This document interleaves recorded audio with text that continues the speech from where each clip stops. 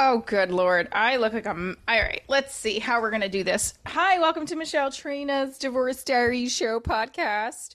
I typically don't start with my full name, but I'm going to from now on. Why not?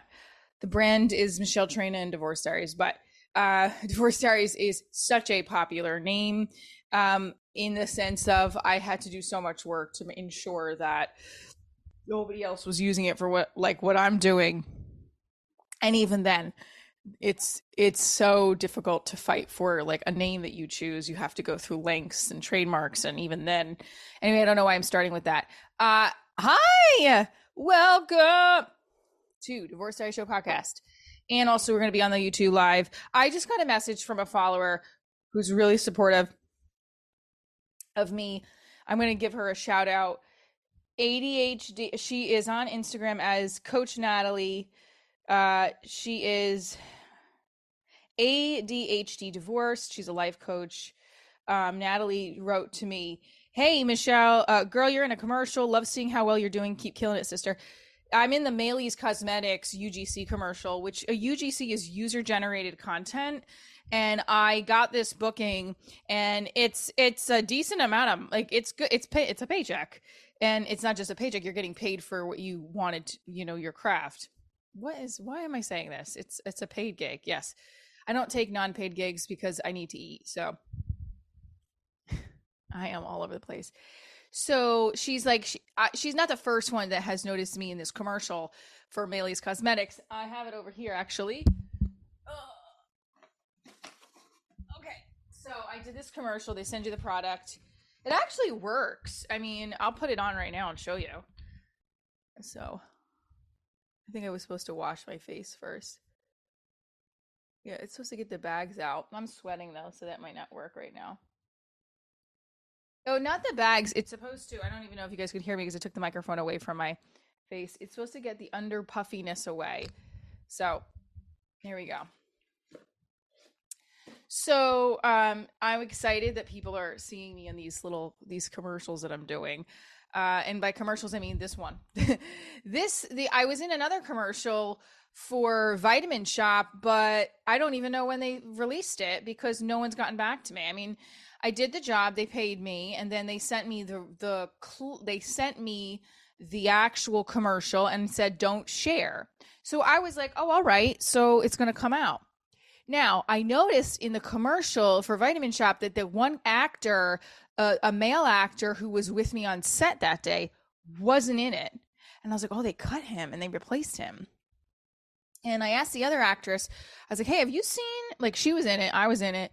We didn't get cut, thank God. But I said, "Hey, do you know what happened with the commercial? Why was it ever released?" The casting director's not answered me. She's like, "I don't know, let me find out." Nothing from her either. So I'm assuming it didn't get released because I feel like I would have seen it. Who knows? Oh well.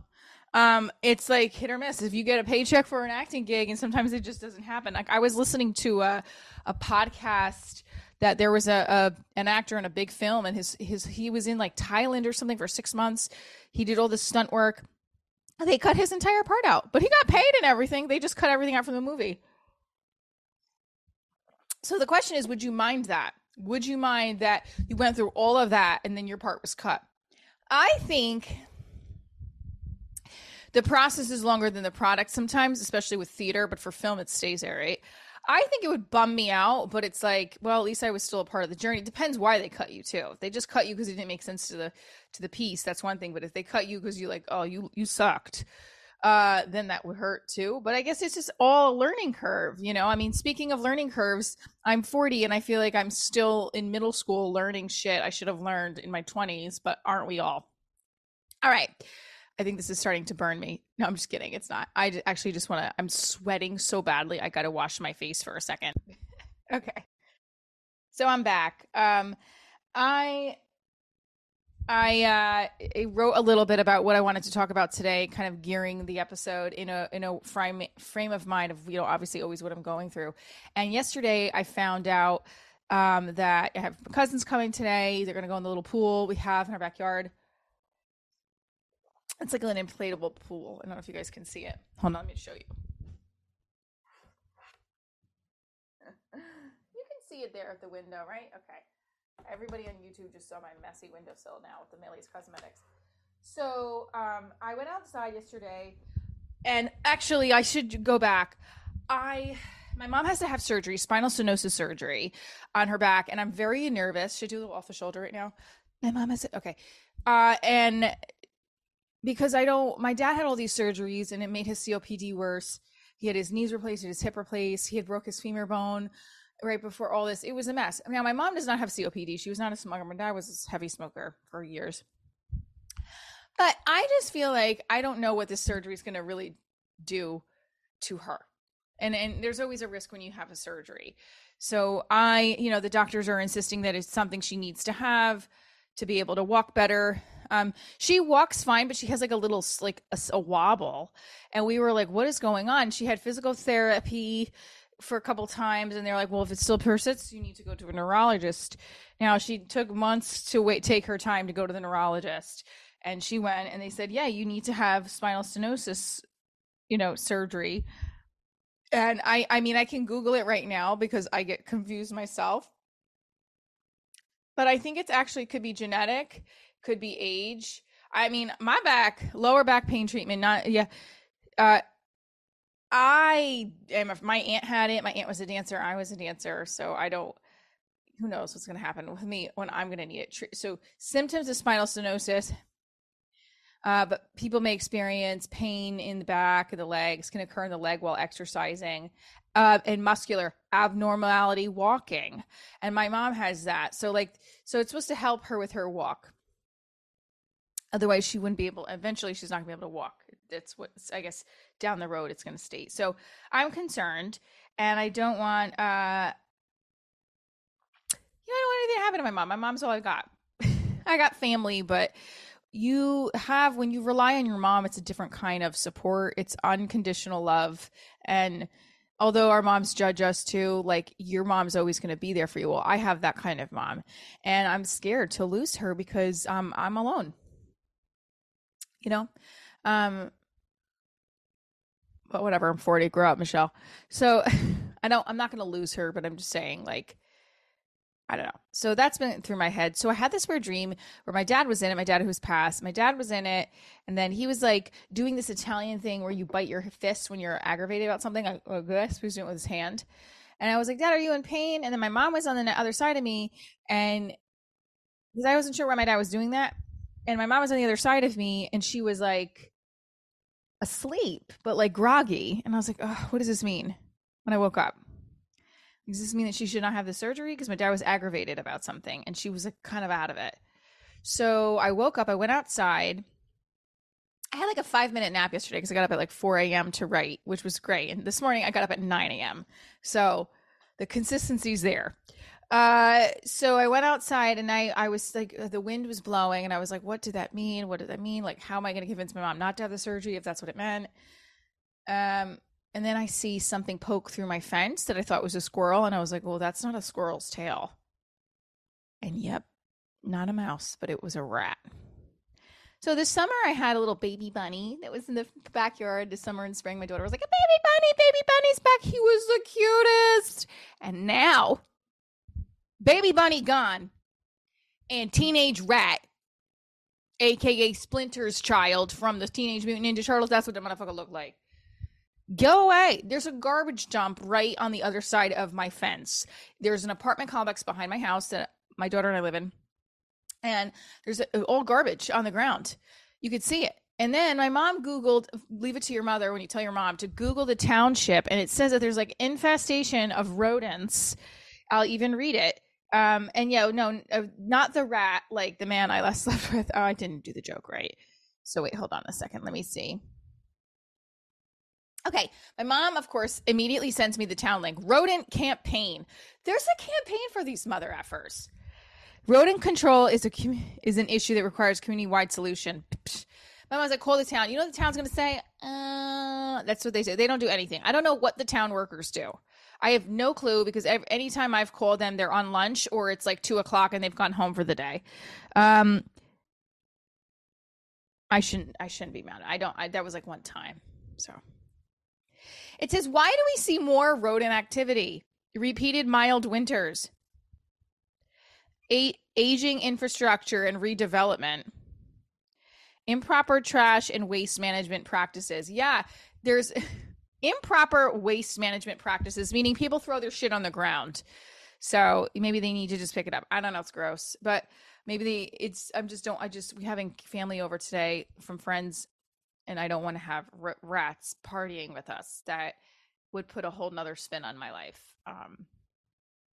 So my mom, some rats, and let's get to the love life. So recently, well, we'll get to the love life in a second. I'm going to share some tweets with you guys that I really liked this week. When I do the 5 a.m. Writers Club on Twitter, it's the fucking best because people are responding to you. They're engaging. Twitter is great for this 5 a.m. Writers group thing. It's awesome. I am starting a festival that requires no fees for writers, comedians, and filmmakers. Cafe Bustelo, will you sponsor it? I've been approached a couple of times, and I'm going to say this on here because I don't have a lot of listeners to this podcast, so fuck it. No, but even if they listened, I'm going to say the comedy festivals, like a lot of people do comedy festivals, like they're like the equivalent to what a film festival is, but for stand-up comedy. I'm sorry, I am not giving you money for me to perform on stage. That's not what I went to school. Sorry. Now, here's the hypocrisy in it. Okay. See this degree? And there's another one above it right here. You can see. Okay. I have my 2 degrees. I am 40. And my dad said a while ago, before he passed, he's like, do me a favor. Don't ever pick another job for free as an acting job. He's like, you have earned your dues. Even if it's $20, you get paid. Now, he's right. And I don't. I have done guest spots on local shows for free, or like in New York City, if they give me a spot on a stage, it's a little different because I look at it like rehearsal. But if it's a gig that's not paying, no. This is my job, so I have to take it seriously, and I have paid my dues, quote unquote, right? Deferred pay, that's a little different too. But the comedy festivals and paying a fee pisses me off. They're like, chance to win $500. You ain't picking me. Now, the film festivals do the same thing. Film festivals, screenwriting festivals, they do the same thing. They ask you to submit for a fee, and then they give it.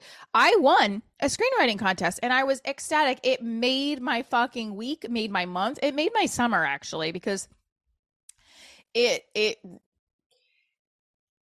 showed me all of the work I put in was for something, and I made that money back, right? Now, the same thing with comedy festivals, but I literally was approached by, I guess I'm just kind of bitching about the fact that I would pay for a film festival and not for a comedy festival. I mean, the other thing is, like, I have been producing my own comedy show for years now. And I guess, let's say I started it in traveling. I started it in 2018. 2016 is when it really started to come out. So about 6 years. I'm not investing money to put into a comedy festival for 5 minutes of time when my business is right now essentially focused on Divorce Diaries. And I appreciate the reach out, but I just start to get aggravated when, like, can you submit a submission fee? It's like, fuck off. Meanwhile, I'm the biggest hypocrite because I have, like, my GoFundMe still up for the show. Oh. What's the point of the conversation? I don't know. Could we have a free comedy festival that we just get a cash prize and somebody else who's rich donates to it? Because most of us artists are not wealthy. All right. So beyond relieved that, oh, and that was the other thing. My child support finally came through. But before, I think, okay. My director, Angie, who directed the pilot, she just texted me. We were having a conversation about men last night. How the guy that I went out with a couple weeks ago, who was a friend, just kind of dipped out. I mean, he didn't have to do anything, but, like, I didn't invite him in, or I told him no to coming in, and then he got upset. Or I should say, no, he didn't get upset. I just felt like, well, I guess I'm not going to talk to him anymore. And when I asked him why, he said, well, he just thinks we should be friends. I was the one who didn't invite you in, so I don't know. So I haven't talked to him. He hasn't checked my story, liked any of my pictures, which means he's probably muted me. Yep, I go that far in assuming that. And I'm bummed because I really liked him as a friend, as a person, and now we're not going to talk, which sucks.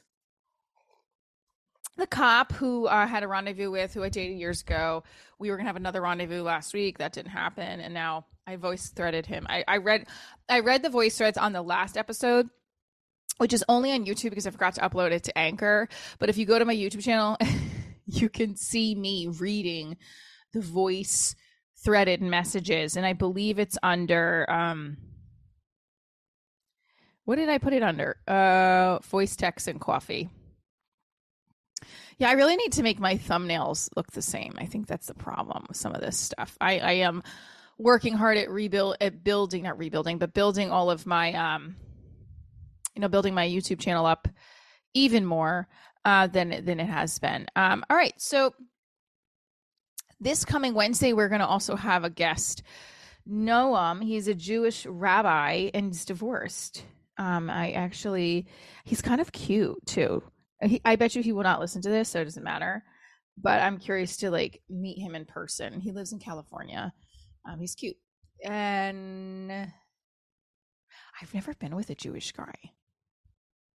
I just haven't. Have you? Or are you Jewish and are you ever been with an Italian girl? Okay. Go where the love is. Okay. That's a big theme in general. Go where the love is. I've been having a lot of anxiety about finances and money and booking enough work and divorce diaries, finding the right investor and all this stuff. And I just, someone said to me, they're like, go where the love is. Cause I'm like, I'm not getting any responses from these New York City clubs that I want to do actual just stage time on, like get in line, bitch. And then I go on to social media and I get lost in people's clips, and then you start to see all these other comics ahead of you doing all these New York City spots, and I just don't know how to get there because I am limited with my child's care and my situation. So I can do divorce diaries and I can try to do other shows when I have availability with child's care, and that's what it is right now. And I can do this, but I get lost in the comparison. And one of my comic colleagues said, go where the love is, go where the green lights are. Lately, I've been getting a lot of yellows from inquiries for clubs, bookers, and it downright hurts. I also am getting stuck behind people in the supermarket who are slow as fuck. So what does that have to do with the other? I realized that the other day. I was like, why am I constantly getting stuck with people who are moving their slow ass time in the supermarket? And it's because God's telling me to wait. Just wait. It's coming. You're going to get that. You're going to get to the door and you're going to put your groceries in your car and you're going to be like, yeah, boo. I have the most weirdest analogies. So I did receive something from Instagram as an influencer or whatever you want to call it. And I woke up so happy. I was like, oh my God. I got really excited. For a lot of people, it might not be nothing, but it was something for me because it shows all the hard work I do with my social media content and all the energy and the creation. And I honestly, truly love creating, from the podcast to the live show to the TV series to reels, TikToks. I love it. And it made me feel like it's coming. It is coming. It's happening, right? And then I listened to my producer, David Vox Mullins, episode with a actor that is he's got a new Quentin Peoples, and it was about, you have feast and famine as an actor, as an entertainer, as a writer, filmmaker, and it's just part of what you sign up for, and you have to really accept it, he was saying. And I at times fear so much, like for my kid, I want to have such security for her with college and the future, and it's like I got to put more into it, and I just don't have it now. So I'm hoping that I can continue to just stay on that path, because I think the biggest fear I have, not so much is me, is her looking at me like, you're still struggling, Mom, why are you doing this? And I don't want her to ever look at me like that. I think that's my biggest fear, because I'm 40 and I shifted back to acting from teaching full time. So there's a struggle there. there's a shift financially. I mean, I teach part-time and I love the college that I teach at, as I fix my shirt when I say I teach at a college. And I love the program. I'm all about it. But my goal, like I've said before on the podcast and everything, is to have this show on a network and produce more episodes and seasons and expand it into other shows and films and you know, keep recreating this one woman comedy show into maybe something even more that's not just a one woman comedy show, that's a traveling show with the writers and the actors on the show. So I hope that I can keep tuning into where the love is and not fear so much like I did on the last episode. And I hope this rat goes away. I hope no more rats pop out. I think last episode, or in the episode before that, was a fear. And, you know, this one, I really think that if we just trust, fear and faith, I guess fear and faith go hand in hand, right? Like if you have faith, you won't have fear. Or will you still have fear? Maybe, right? But you have to have faith. So I'm going to really practice that in my day-to-day, of having the faith to trust that stuff will keep coming, what that you put out there. And Ed Milet says that all his stuff, and I love him. I don't know about you, but I'm excited to continue on with the summer, even though I know half the country has gone back to school. We have not, and we still have about 2 weeks left. And I'm excited to share Wednesday's guest, Noam. I think it's Roger. I'm probably mispronouncing it. And I'm going to ask him how to say his last name. And we will be talking about divorce, dating, and I am curious about studying Judaism. So he's going to give me some beginner tips on where I would start to learn more about Judaism. So, and the faith practice of that, you know, I'm all about learning about all different kinds of religions and spirituality. So like, I want to learn about specifically how I can use Judaism to calm the F down and have more faith. So I'm excited. I am so happy for you guys to tune in to Divorce Diary Show podcast. And obviously you're on my YouTube channel. Click the subscribe button. Stay tuned for more Happily Divorced After. Keep on living your happily divorced after life. And if you're not divorced, just keep on living your happily ever after life. Because not every moment can be happy, but if you live in a blissful state, and I don't know, I'm going to keep going into circles. Be you and be excited about the journey.